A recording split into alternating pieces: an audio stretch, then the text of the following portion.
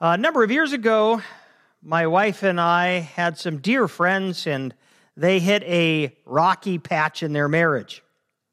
So we recommended to them a Christian counselor that we esteemed highly, and they took our advice. They went to see this counselor, and it was a great success. Very quickly, they were able to satisfactorily address the issues in their marriage, and the tensions just melted away. Where there had been conflict, where there had been unease and dissatisfaction, entered in peace. What the Bible would call shalom, which is more than the absence of conflict. Shalom is just a well-being, wholeness on all fronts. They were so excited. They were so happy, so relieved, so full of joy. They called us up. I remember we get this phone call, and they said, "Hey, we're on our way to your house. We have rented a limo. We're going to pick you up, and we want to make a run to Girdwood. We're going to go to the Double Muskie. It's all on us. We are so excited and happy that our marriage is repaired. We've got to celebrate it with our dear friends." And so we went on and picked up another couple that we were all mutual friends with. The six of us headed down to Girdwood, had just a wonderful evening. It was a great time. One of the only times I've been in a limo, in fact. See, here's the deal. They were so relieved, so excited, so full of joy because of the peace in their marriage that they had to share that joy with other people. We are studying the Jewish sacrificial system outlined in the first 7 chapters of the book of Leviticus. The series is titled Draw Near. This is the way that God had ordained for people pre-Christ to draw near to Him. Now, of course, we draw near to Him through our faith in His Son, Jesus. And today we're going to be looking at what is called the peace offering. And what's going on with the peace offering is quite similar to what was happening with our dear friends when they were filled with joy and had to celebrate with their friends. The peace that they had and the good relationship they had. Because the peace offering, it's fundamentally about publicly proclaiming to the world that you are finding joy in your relationship with God. God is good to me. God is blessing me. I'm so happy in God. I'm so glad that I'm in a relationship with God. I have got to tell people about it, and I want people to come join me in my celebration of God's goodness to me. How's your relationship with God? Do you have the kind of relationship with God that just bubbles up inside of you with gratitude, thankfulness, joy, and you just can't help but talk about it and share with other people God's goodness to you? That's the kind of relationship God wants you to have, that He makes available to you through His Son, Jesus Christ. God has so much goodness in store for us if we will walk by faith. And when we do, and we begin to taste and see that the Lord is good, and we begin to experience His grace and mercy and compassion and love poured out in our lives, at some point, we just can't take it anymore, and we've got to tell people about it. Turn in your Bibles, if you would, to Leviticus chapter 3. Genesis, Exodus, Leviticus, 3rd chapter in the Bible. By the way, if you've missed any of the earlier sermons in this series, Draw Near, you can catch up at clearwater.church. You can watch them as a video, or you can listen to them as a podcast. Now, we have already talked about the burnt offering. That's Leviticus chapter 1. That was a couple weeks ago. And the burnt offering is all about finding acceptance with God despite your sin, having your sins atoned for. That's the burnt offering. Last week we looked at the grain offering. And this week we are looking at the peace offering. The grain offering, by the way, is all about dedicating yourself to the Lord. In light of God's mercies to me, in light of the fact that God allowed an animal to substitute its life so that I don't have to die, because of God's grace to me, what can I do but dedicate myself to Him? That was the grain offering, and this week we're looking at the peace offering, which is chapter 3. So chapter 3, verse 1. If his offering is a sacrifice of peace offering, this third type of offering, if he offers an animal from the herd, peace offerings can either be from the herd, which would be cattle, or they can be sheep or goat. If he offers an animal from the herd, male or female, burnt offering, remember only a male, peace offering can be male or female, he shall offer it without blemish before the Lord. And he shall lay his hand on the head of his offering and kill it at the entrance of the tent of meeting. And Aaron's sons, the priests, shall throw the blood against the sides of the altar. And from the sacrifice of the peace offering, as a food offering to the Lord, he shall offer the fat, covering the entrails, and all the fat that is on the entrails, and the 2 kidneys with the fat that's on them at the loins, and the long lobe of the liver that he shall remove with the kidneys. Then Aaron's sons shall burn it on the altar on top of the burnt offering, which is on the wood on the fire. It is a food offering with a pleasing aroma to the Lord. Then it goes on to talk about what to do if it's a sheep, and then it talks about what to do if it's a goat. And then there are other instructions in chapter 7 that relate to this peace offering. But let me just talk you through the ritual and the mechanics of what's happening. In many ways, it's like the burnt offering. So it starts with an animal dying, being killed by the offerer. So imagine I'm bringing a peace offering, and so I lead my cow or my bull right up to the tent of meeting, and I present it to a priest, and I say, "This is a peace offering." I put my hand on the animal, then I have to kill the animal, and by putting my hand on the animal, we talked all about this in the burnt offering. It's a symbolism that my sins are being transferred to the animal. The animal dies, it sheds its blood. It takes the payment for my sin on itself. Because God in His grace has allowed an animal to substitute its life for mine. The animal dies. I skin the animal. I cut the animal up. Before I do that, the priest captures the blood of the bull as it's dying, or the animal as it's dying, and then splashes that blood onto the altar. I then skin the animal, cut it up. And in this case, unlike the burnt offering in which the whole animal was burned up, and the priests got none of it, and the offerer got none of the animal, it all went to the Lord. In this case, the only thing that gets burnt up is the fat and the kidney and a little bit of the liver. And that goes onto the altar and is burned up. The priest, the one who has captured the blood and splashed it, the one who has been helping you, that priest gets the skin of the animal, gets the breast of the animal, and the right thigh. But all the rest of the meat comes back to you, the offerer. And what do you do with it? You go and make a meal.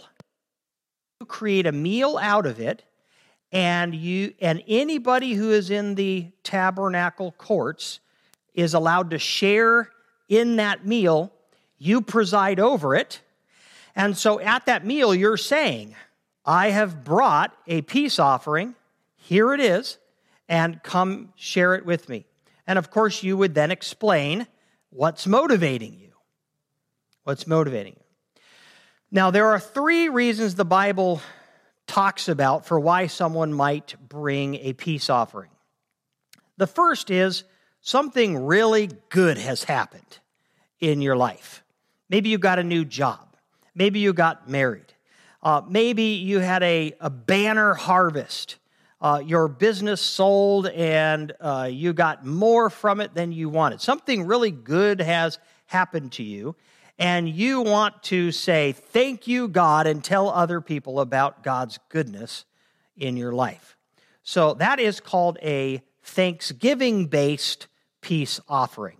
And chapter 7 talks about that and has some special rules. It says, by the way, if it's a Thanksgiving-based peace offering, you must also bring bread, both leavened and unleavened bread, and some of that goes to the Lord, and some of that goes to the priest, but the bulk of it becomes part of this big feast that you're going to throw in celebration of God's goodness to you.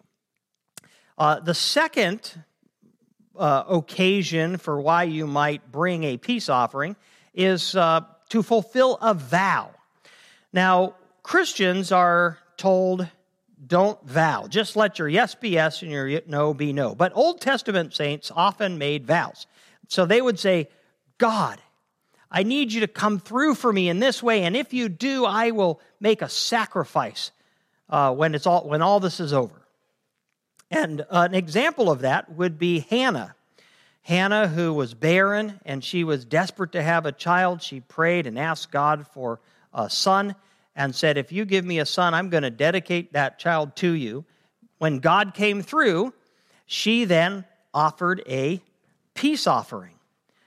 And to say, I needed God, I was desperate for God to come through, He came through, and now I am fulfilling my vow, and I'm going public that God has He has met my need. So that's a vow, and again, there are some special requirements for the vow. It requires bread, and you had only one day to eat the meal. After the first day, everything left over had to get burned up. You could not eat it the next day. The third occasion for why someone might bring a peace offering is just because. It's called a free will peace offering. You just have to publicly declare how happy you are in God, how thankful you are that God's in your life, how good He is to you, and you just have to go public with that. And so you just bring a free will peace offering. And that one, you actually had 2 days to eat all the meat. Don't understand the symbolism of that, but that's what it says.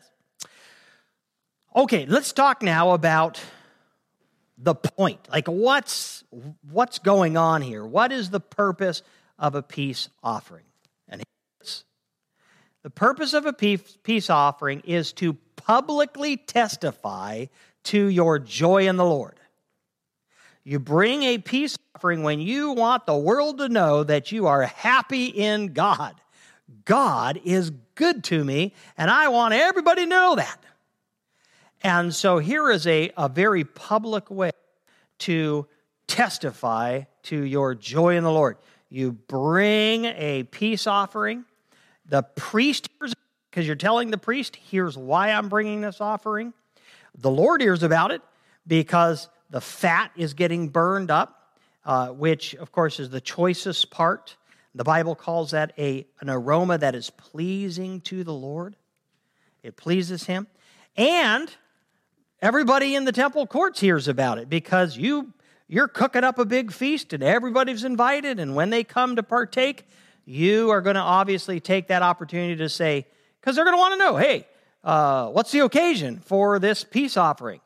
As they're eating some of your bread, maybe eating your animal that you've cooked up, and you get to tell them, let me tell you, here's why I brought it. I had such a need. I cried out to the Lord. He met my need. God has been so good to me. You know what? I just can't keep quiet. My joy in the Lord. He's good, and He deserves all of our praise. Right? What a wonderful offering. And it is eaten, the Bible says it's eaten, because it's eaten in the tabernacle, tabernacle court, it's eaten in the presence of the Lord, the Bible says. So God is there, partaking of the joy as well. So, here's the real challenge. I don't think we can study the peace offering and not ask ourselves, well, do I ever publicly testify to my joy in the Lord? How do I do that? Am I willing to throw a party and go public? So, by the way, it doesn't say if you're an extrovert, this one's for you. This is the every man. Do you think you're going to, if you're an Israelite, are you going to never bring a peace offering? I wouldn't think so. I think you're going to bring a peace offering. If you want God to enjoy that, because it is a fragrant offering to the Lord. It brings him pleasure. And you love the Lord, you want to bring him pleasure, and you want to praise him publicly, and you bring a peace offering. And you might be a shy guy, but you know what? You're gonna make that meal, and when people ask you, why are you doing this? You're going to testify. And so I think there's a direct challenge to us. We need to not be silent Christians. We need to publicly testify to our joy in the Lord, to God's goodness to us. We need to do that in church. When we sing songs and you're singing it loud enough to be heard, even if you're off tune, people are noticing that. You are declaring your commitment to the Lord, your joy in the Lord. When we get up and we testify in front of the church, or even to each other privately, but we're testifying about God's goodness, that is a grain offering. A peace offering, and it pleases the Lord. When you talk to your coworker, you talk to your neighbor, you talk to your classmate, you talk to your friend, and you say, hey, even when they're not Christians, you say, hey, you know what? God did this for me. I'm so happy today because I saw the Lord do this, and you're testifying to God's goodness in your life. And when you do that, God notices, and it is pleasing to him. It's praise, and it brings him glory. I referenced this verse last week, but I want to do it again. It's Hebrews chapter 13, verse 15.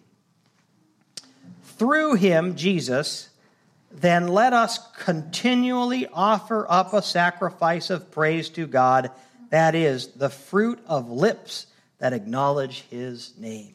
When your lips acknowledge God and praise God before other people in a public way, it is a peace offering. You're declaring your joy in the Lord. You're declaring that you are at peace with God because of your faith in Jesus Christ, because of his mercy poured out and his grace poured out to you in Jesus Christ, and that you feel blessed to be his child, blessed to be his follower. And that is a sacrifice of praise. That is a peace offering that goes up, and it pleases the Lord. It's a wonderful thing. So we don't want to be silent Christians. We don't want to be silent Christians. Even if we're not the extroverted, outgoing type, sacrifices are costly, right? They cost something. And it might be for you that it costs emotional energy, relational risk. But when you do that, it pleases the Lord.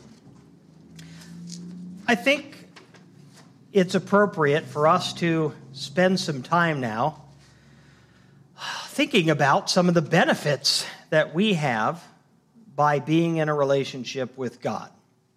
So, sat down this week and I thought, I'm going to pencil out my top 10, the top 10 benefits that come to my mind being in a relationship with God through faith in his Son, Jesus Christ. And so some others might jump out, or you might have others that come to mind, but these are the ones that jumped out into my mind. So, number one, because I have peace with God through my faith in his Son, Jesus Christ, because Jesus, that ultimate sacrifice who laid his life down to pay the penalty for my sin, and God accepts his death as a substitutionary atonement for my sins. By his stripes I'm healed. I don't have to die because Jesus died in my place. Because of the peace I have with God, number one, I can be sure that God takes care of me. In Romans chapter 8, verse 32, we read, "He that spared not his own son, but delivered him up for us all, how shall he not with him also freely give us all things?" Well, what do you think when you look at the fact that God gave up Jesus to the cross? You can see his heart, how much he loves you. And if he were to do that, he's going to give us all things. So we can trust our Heavenly Father's good heart for us. Matthew chapter 6, verse 31 to 33, Jesus says, "Therefore do not be anxious, saying, what am I going to eat? What am I going to drink? What am I going to wear?" For the Gentiles, or the non-Christians, seek after all these things. And your heavenly Father knows that you need them all. But seek first the kingdom of God and his righteousness, and all these things will be added to you. And then in Matthew chapter 7 and 11, Jesus says, look, earthly fathers, if a kid asks an earthly father, "I need some bread," he's not going to give him a stone. How much more will your heavenly Father take care of you? So because I have peace with God, I can trust that God's going to take care of me. I'm safe in his care. That's a wonderful blessing that is worth proclaiming publicly. Second benefit from having peace with God is that our prayers are heard. Our prayers are heard. Psalm chapter 145, verses 18, 19, we read, "The Lord is near to all who call on him, to all who call on him in truth. He fulfills the desires of those who fear him. He also hears their cry and saves them." John chapter 9, verse 31, "We know that God does not listen to sinners, but if anyone is a worshiper of God and does his will, God listens to him." 1 John chapter 5, verse 15, "And we know that he hears us in whatever we ask. We know that we have the requests that we have asked of him." God hears my prayers. That's a wonderful truth. I cry out to the Lord when I'm in need, and I know that I am being heard. And God will answer. Sometimes it's no. That's not good for you. Sometimes it's wait. Sometimes it's yes. But my prayers are heard, and God acts on my behalf. Third benefit of having peace with God. I'm going to escape judgment and hell. Praise God for that. John chapter 5, verse 24. "Truly, truly, I say to you," Jesus said this, "whoever hears my word and believes him who sent me has eternal life. He does not come into judgment, but has passed from death to life." That's me. That's you. If you have peace with God through your faith in his Son, Jesus Christ, you're not going to come into judgment. You have eternal life. You have passed from death to life. That's awesome. Fourth benefit of having peace with God is that I know that God is working all things out for good in my life. Romans chapter 8, verse 28. "And we know that for those who love God, all things work together for good, for those who are called according to his purpose." Now, it doesn't mean that everything that happens is good. It just means that God takes everything, the good and the bad, and he weaves it together into a beautiful tapestry, a good tapestry. And someday, I will have God's perspective and be able to say, everything that happened to me, wow, look how God brought good to pass. Praise the Lord. Jeremiah chapter 29, 11. And this was spoken specifically to Jeremiah, but God's people have always extrapolated out because it reflects the heart of God for his people. "For I know the plans I have for you, declares the Lord, plans for welfare and not for evil, to give you a future and a hope." Fifth benefit of having peace with God that's worth praising him publicly for is this. God gives me guidance for life through the Bible and through his Holy Spirit. I so appreciate that. Your lamp Your word is a lamp unto my feet and a light unto my path. Apart from God's guidance, we would stumble around not knowing what's the right move to make, what's going to truly lead us to joy and abundance. 2 Timothy chapter 3, verse 16, we read, all Scripture is breathed out by God and profitable for teaching, for reproof, for correction, and for training in righteousness, that the man of God may be complete, equipped for every good work. So God guides us through the Bible. He also guides us through the indwelling Holy Spirit. John chapter 16, verse 13. When the Spirit of truth comes, and he has come, and he indwells you if you are a follower of Jesus, he will guide you into all the truth. For he will not speak on his own authority, but whatever he hears, he'll speak, and he'll declare to you the things that are to come. Sixth benefit of having peace with God is I've been adopted into God's family with all the people and the privileges that entails. In Matthew chapter 19, verse 29, and everyone who has left houses or brothers or sisters or father or mother or children or lands for my name's sake will receive 100-fold and inherit eternal life. There's a reason the church is called the family of God. There's a reason Christians call each other brothers and sisters. We are the family of God, and we're going to be that family for all eternity. John chapter 1, verse 3, we read, that which we have seen and heard, we proclaim also to you, so that you too may have fellowship with us.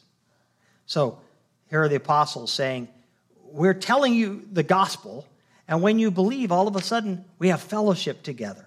And, he goes on, and indeed our fellowship is with the Father and with his Son, Jesus Christ. Seventh benefit of having peace with God that is worth publicly proclaiming is that God will complete his work in me. I will be saved.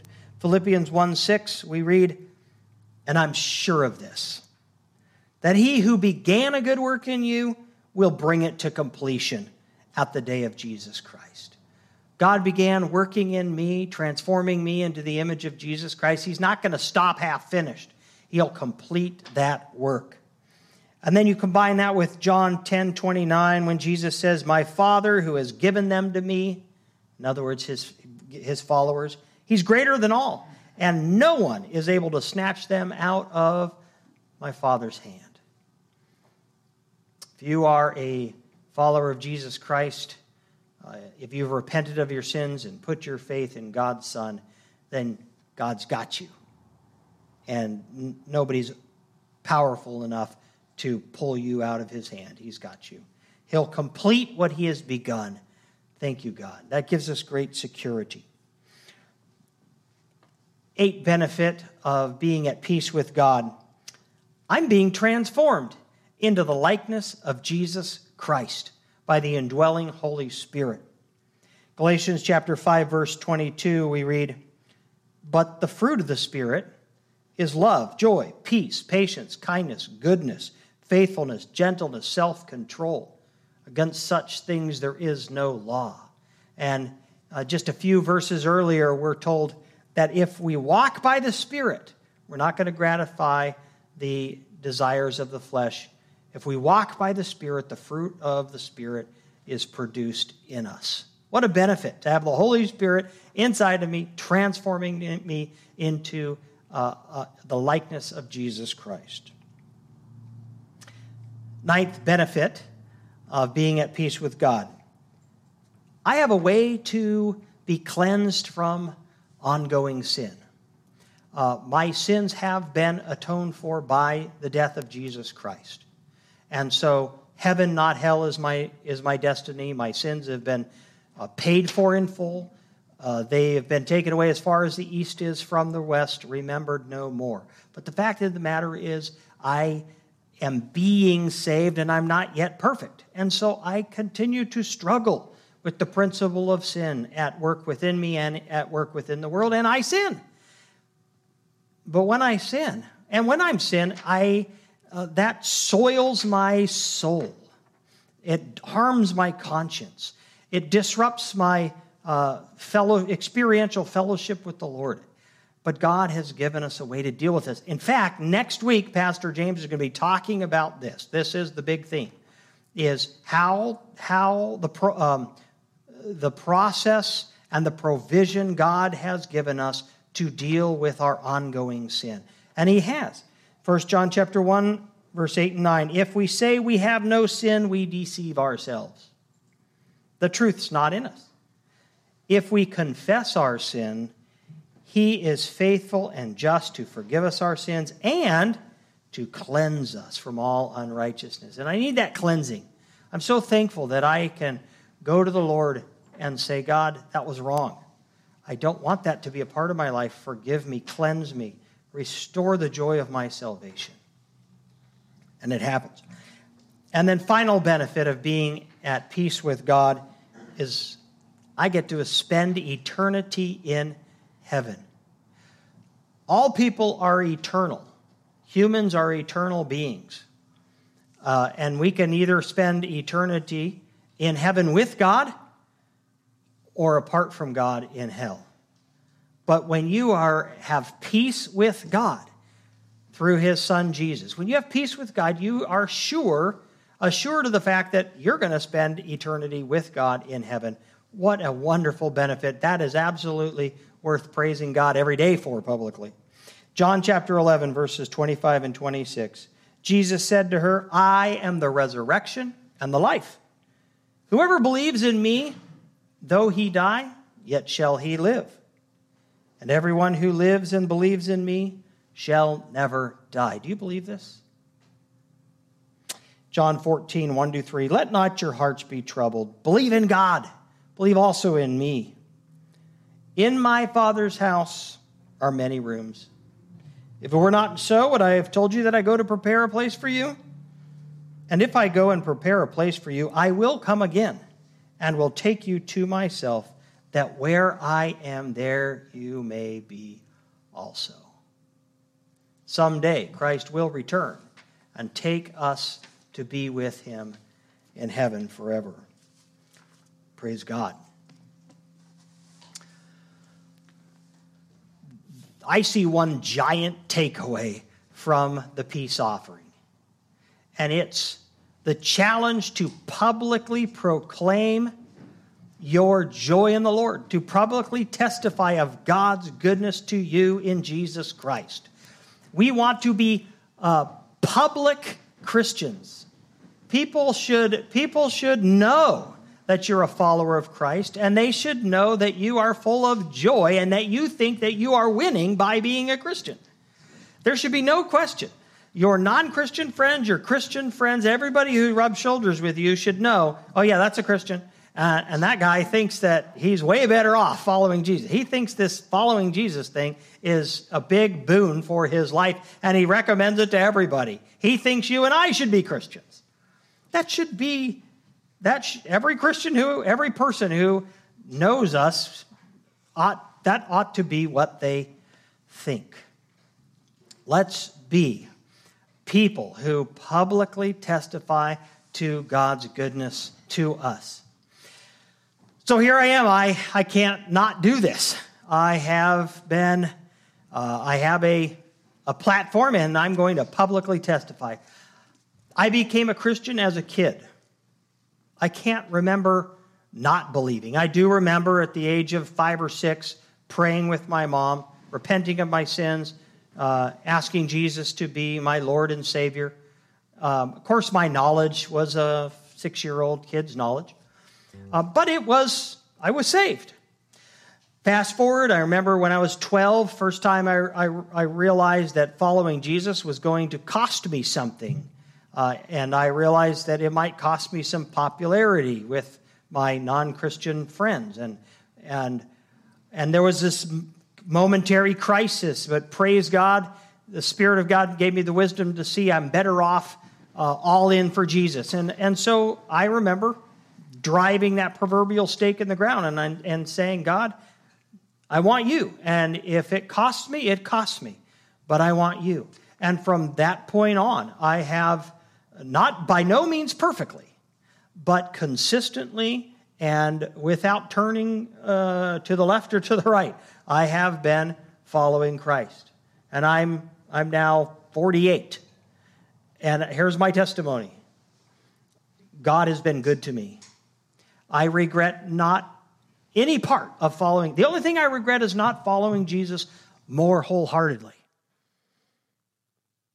That's the truth. God is good. I have tasted and seen the Lord is good, and I recommend him to you wholeheartedly. Let's be public people. Man, when we share with people publicly about our joy in the Lord, it is a sweet fragrance to God. He sees it. He's pleased with it. And other people might get saved through it and their own faith be bolstered by it. Let's pray. God, you are good to us.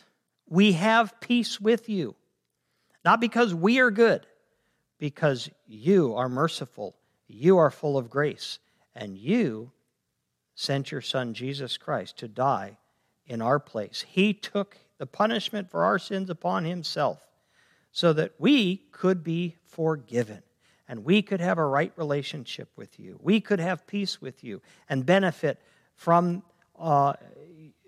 your heavenly Father love. You are good. Open our lips. Embolden us to proclaim that. In Jesus' name, amen.